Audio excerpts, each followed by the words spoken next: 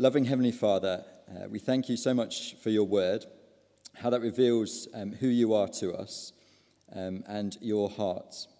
As we study it now, we pray that you'd help us to understand your mission to the poor and how we can play a role in it. Through Jesus, we pray. Amen.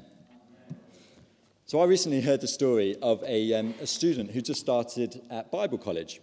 Now, he had a real interest, he had a real passion for the poor. And his fellow students couldn't understand why he was so devoted to the poor.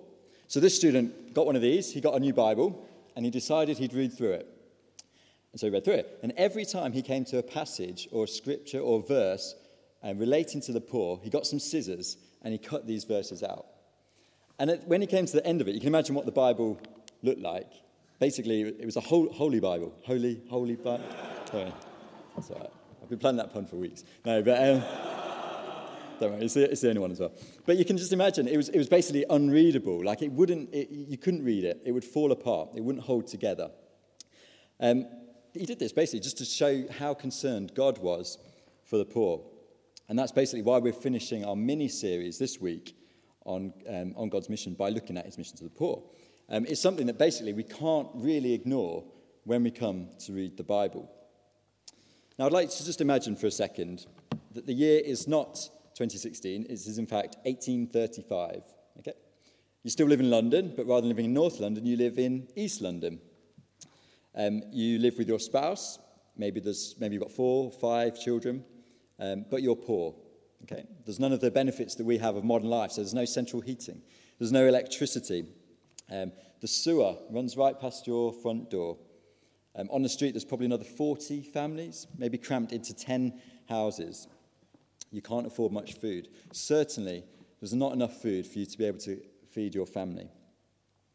So you think that your lot is bad. You think, does God care for me? This is what he's given me? Does he just care for the rich people? Now, this is the London that a young Scotsman called David Naismith was met with when he moved from Glasgow to London. Now, he actually set up an organisation called London City Mission, which John prayed for in our prayers. That was not planned, by the way. Just a fluke, okay? Its aim was to train missionaries to serve the poor. So their instruction was to go to the people for the purpose of bringing them to an acquaintance with salvation through our Lord Jesus Christ and of doing them good by every means in your power. Now, this is just one example of thousands in the UK and across the world of Christians being at the forefront of caring for the poor. I mean, you probably have got your own stories that you know. But why? Why is it the case that Christians, particularly throughout history, have sought to care for the poor? Well, we're going to see tonight that Christians have got something, they've caught something of the heart of God. They reflect their God who cares for the poor. So we're going to have a look at what God's mission to the poor is, and then think about how we, as Christians, as the church, can play a role in this mission. So you'll see from your handout tonight, we've got 2 points, then 3 bullet points. So please follow along with that. Please make some notes. Also, you'll also notice we put a slight error on there. It's not Psalm 126. It's obviously Psalm 146, so do correct that. In fact, that's where we're going to start with first. So let's have a look at Psalm 146, and I'm going to read from verse 5.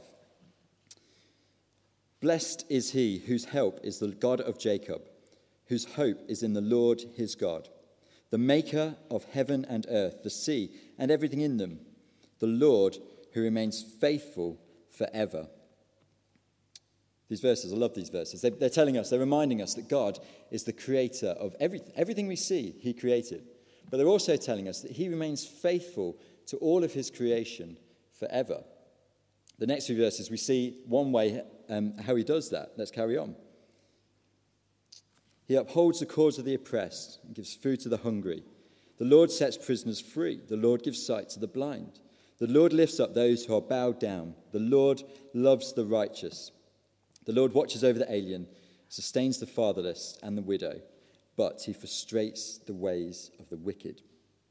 I mean, these verses are basically just a list of people who are weak, aren't they? The poor, the oppressed, the prisoner, the foreigner, the widow. And these verses show us that God has these people in mind. He is a God who is intimately involved in the lives of people who need help, who have no one else on their side. Verse 9 tells us that God is a God of justice, that he favours the oppressed over the oppressor. Did you notice that? Let's read it. The Lord watches over the alien and sustains the fatherless and the widow, but he frustrates the ways of the wicked. He will show favour to the poor, the excluded, and the oppressed, over the wicked, over those who oppress the weak. Now, hopefully, you're thinking this is pretty good news. This is good news, all right? I can see why God cares for the widows. I can see why God cares for the fatherless. You know, they're the victims. Perhaps they're victims of circumstance, victims of society. But there's a question.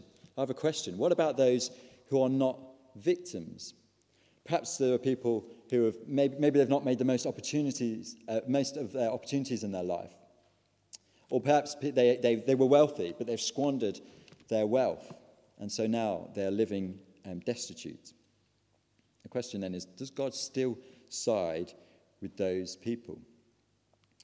Well, this psalm is written about the people of God, who themselves were oppressed. They were enslaved as punishment for their sins. It was their own fault. They basically squandered the blessings that God had given them. Yet God had mercy on them. The psalm is almost a testimony of what God has done for them. We were prisoners and God set us free. We were hungry, we were oppressed, we were bowed down because of our sin, yet God has lifted us up. So we see that God is concerned with the welfare of the needy, regardless of whether it is their fault or whether they are the victim. I mean, just imagine for a second if this was not the case. If God only showed favour to the wealthy, to those with real status, to those with real influence, to those who perhaps are trodden on others so that they could rise up. Imagine this. You're basically imagining a world with no Christian compassion. Everybody's worth would be based upon their own status. We don't actually have to imagine this all too difficult, really, because, I mean, some of the societies in the world are based on this system. Take the caste system in Hinduism, for example, where there are 4 castes, and people are divided into castes based on their duty, based on their works. So you've got the top caste for the scholars and the priests, and you've got the bottom caste for the labourers, those that do the manual work. And then you've even got a further class of people that aren't even in this classification. They're the untouchables. They're the ones that do jobs that pollute the soul, like cleaning the streets. I mean, this is just not a just society, is it? Do you see how that is exactly the opposite of who our God is? In fact, our God cares so much for the poor. He's got such a desire to help them that when he was given the ancient laws to Israel, he made specific provisions for the poor. So, for example, every 3rd year, 1/10 of everybody's income would be put into a public barn so that the poor could come and take what they needed. Every 7 years, all debts would be, regardless of the amount, would be cancelled. Every 50 years, the year of the Jubilee, all land would revert back to its original family and all slaves would be released. It's great news, isn't it? But God is not just all talk. He's not just all instruction. He showed us that he cares about the poor through Christ. We find countless examples of how Jesus cared for the poor in the Gospels. In fact, Jesus did exactly what this psalm says God does. So, he raised a widow's son back from the dead. He gave sight to the blind. He ate with some regarded as the worst in society, the least in society. He welcomed them. He lifted those who were bowed down. And this is great news, isn't it? We must be thankful to God. The maker of heaven and earth cares about the little and the weak. Let's praise God that people's importance isn't based upon who they are. It's not based upon how wealthy they are, or what job they have, or how much influence they have. He cares for people regardless of their status. And so he's worthy of our praise. And the psalm, look at verse 1, verse 10, both starts and ends with a command. Praise the Lord. So friends, let us worship God because he does care for the poor. And so then the question is, what is his mission? So now if you want to flick forward or backwards to Luke chapter 4.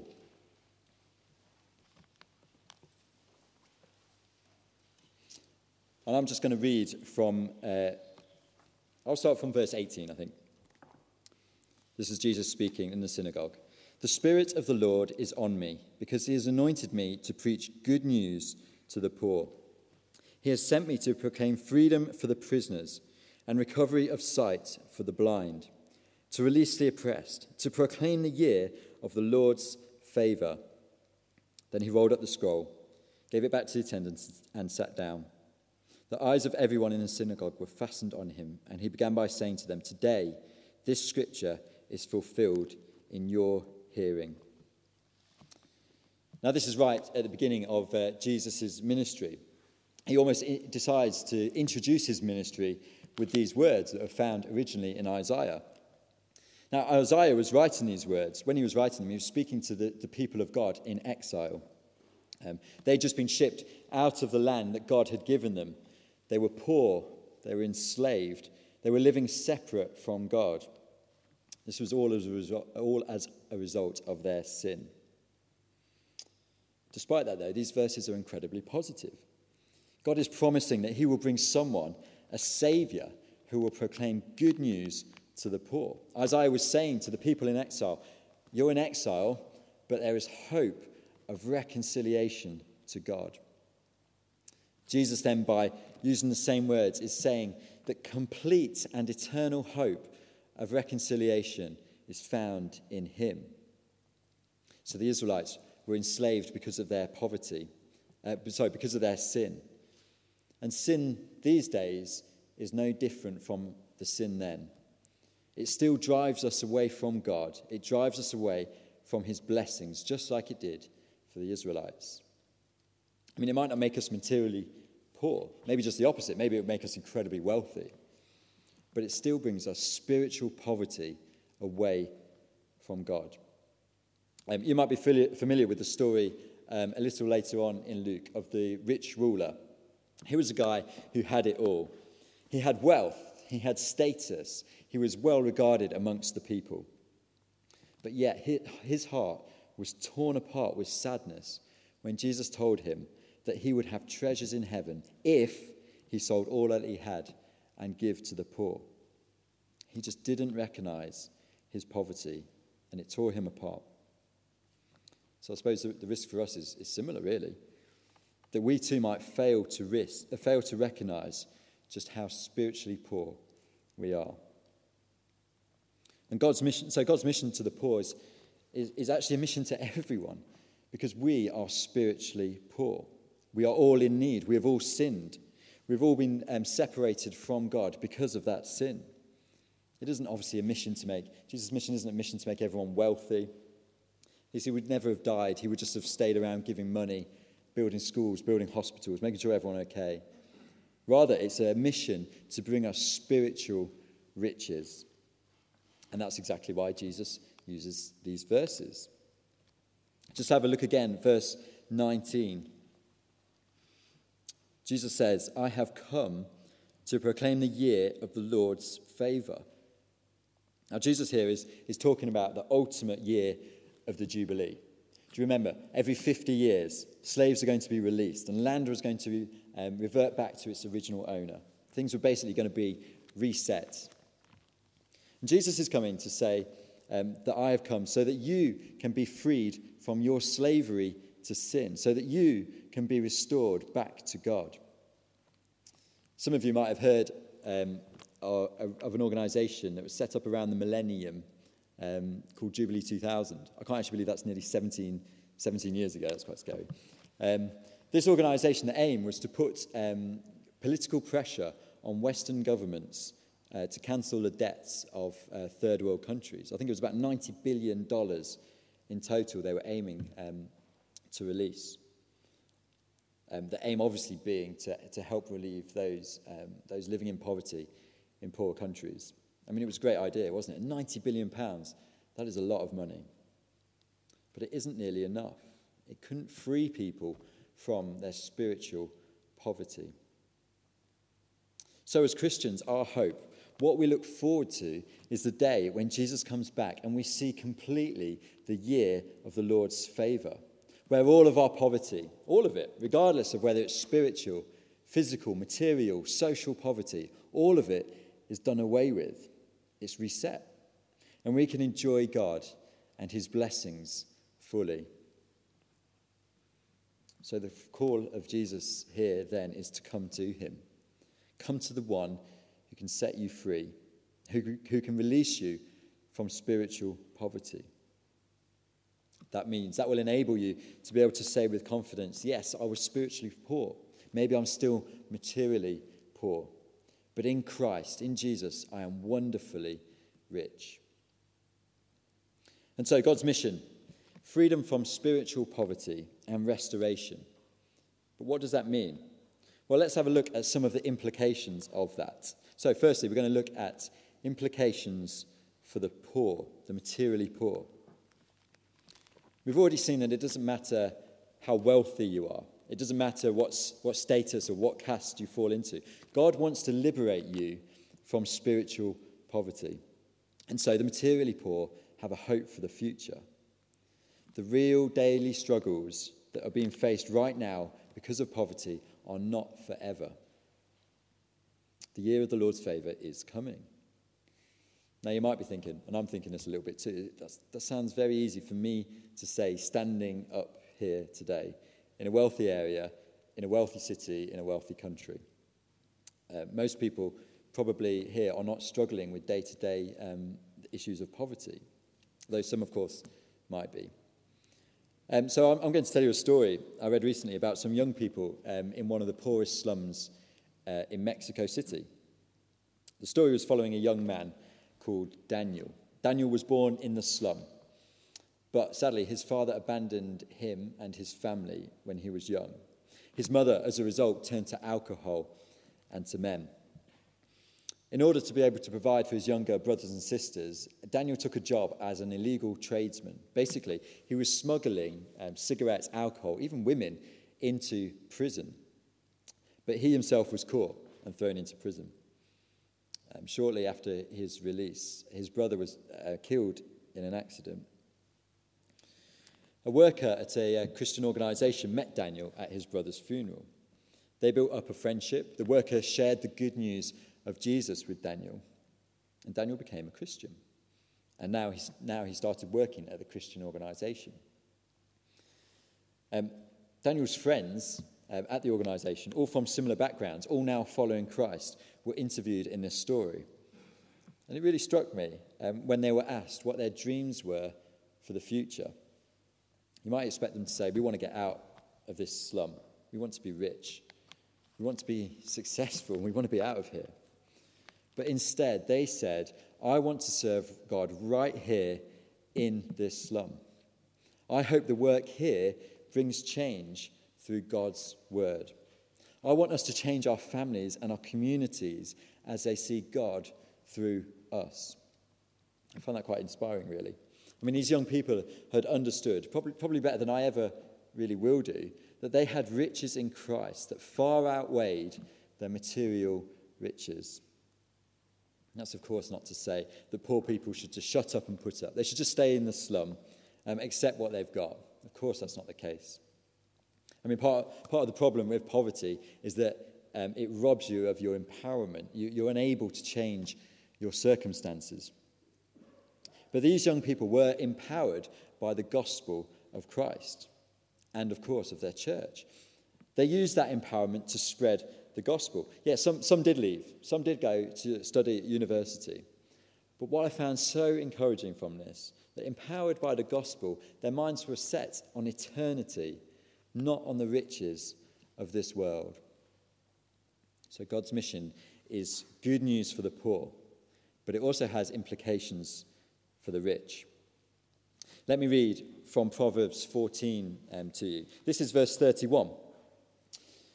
Whoever oppresses the poor shows contempt for their maker, but whoever is kind to the needy honors God. So there's one warning and one instruction here. Firstly, let's look at the warning. Whoever oppresses the poor shows contempt for their maker. This is a warning for us, really, isn't it? The materially wealthy. Perhaps we should ask ourselves, how are we living our lives? Do we stop? Do we make time to consider that we might be oppressing others through the choices that we make? For example, does the way we buy things keep others living in poverty? Are our clothes, or the food we eat, are they ethically made, ethically sourced?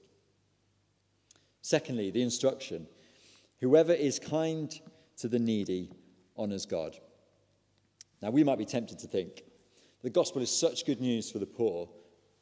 Why should we care for them? I mean, God's got them sorted for the whole of eternity, right? Why should we worry? But we're called to be like our Father. He cares for the poor, so much so that he sent Jesus. And so we too must be generous to the needy.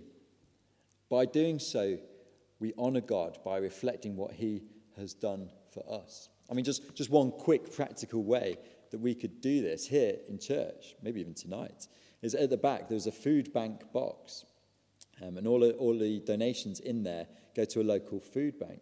I mean, that is one way that we can so easily be generous to the needy in our community. The other question, of course, that we must consider when thinking of these things is how do we respond to our wealth? Do we cling on to it? Do we value it above God? Are we like the rich ruler whose happiness was in his wealth and in his status? Instead, our confidence needs to be in God. Worldly items, they're going to pass away, but we're promised treasure in heaven that will never fade. The result of this, of course, when we grasp the reality of that, is real joy, real security, not longing for things of this world. In fact, it gives us opportunities, perhaps, to be better placed to serve God and to serve others. So, for example, if we're not clinging onto our wealth quite as much, we might be able to give more financially to the church than we do already to help support the work of the gospel. In Luke, a bit later on, in Luke 8, there is a list of women who travelled around with Jesus and his disciples as they went from town to town, proclaiming the good news. And they did this to support Jesus and his disciples. Now, some of these women were materially rich. Some were materially poor. But Luke tells us that they were all women who'd been freed from spiritual poverty through Christ. Their response was to serve him. They should really be an example for us. Finally then, implications for the church, for us as the body of Christ. We know that the call of the church is to follow Christ's lead. We must serve as he served. We must proclaim the year of the Lord's favour, and that people can be freed from spiritual poverty. Right now, I mean, we're sitting here, aren't we, in probably one of the wealthiest, most expensive streets in Hampstead. But just half a mile that way down the road is a council estate. The challenge for us as a church, then, is what are we doing to try and reach the poor in our community with the good news of Jesus? I mean, do we find ourselves feeling maybe too comfortable here? Too satisfied maybe with being a wealthy church in a wealthy area? Throughout history, the way Christians have cared for the poor has given credibility to their message. Let me give you an example. A plague once swept through the Roman Empire. 5,000 people a day were dying because of this plague in Rome alone. And you might think the obvious response is, well, let's get out of here then. But the Christians, they stayed put in Rome. They cared for those that were ill, even those that persecuted them, even those that were pagan, they cared for. It might seem, if 5,000 people a day are dying in a city, that this is the end of the world. But actually, it was not. It actually promoted the spread of the gospel. Christians showed that by caring for the poor in the face of possible death, their own death, that the hope they had in Christ was far more than anything that life could offer them. I mean, we're blessed in this country, aren't we? We have a country that makes provision for the poor. We have social services. We have the NHS. We have charities and so on. But as Christians, we shouldn't leave it up to society to care for the poor. The way we care for the poor shows us that we care for their eternity. I read in the paper a little while back a story about a church in America that installed a new statue just on the edge of their premises. The statue was of a bench, and on a bench was a man wrapped in a blanket. He was meant to represent Jesus, wrapped in a blanket, sleeping. The point of the statue was to remind the church that they are to care for the marginalised in society. Yet, people in the church were shocked by it. One guy called it scary. One lady even phoned the police to complain because she found it so offensive that this statue was here.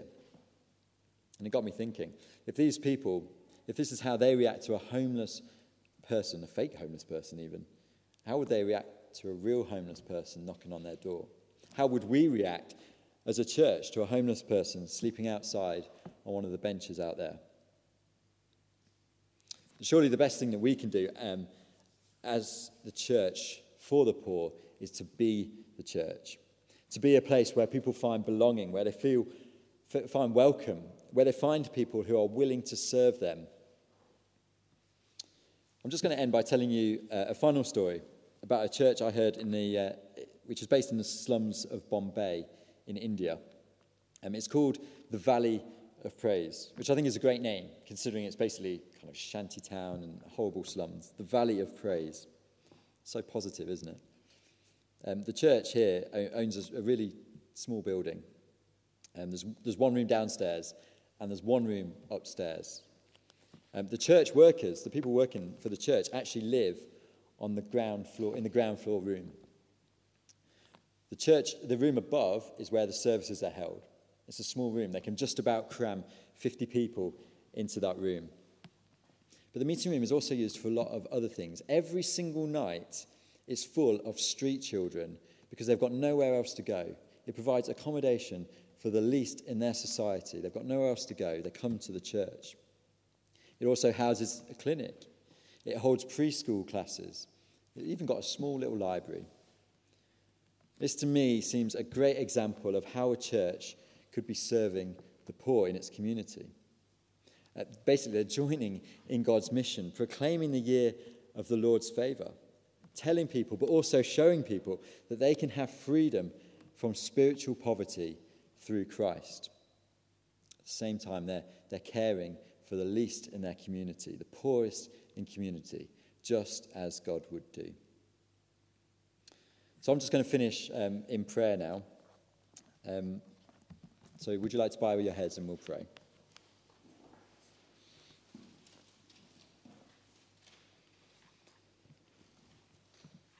Father, we praise you for who you are. You're our maker. You're always faithful to your creation. And thank you that you sent your son Jesus to release us from spiritual poverty. We just ask that you would help us to serve just as he did, to proclaim freedom for the poor, and to care for the little ones, for the weak ones, and to look forward to the day when he comes again and brings us final freedom from our poverty. We look forward to that day, and we pray this in his name. Amen.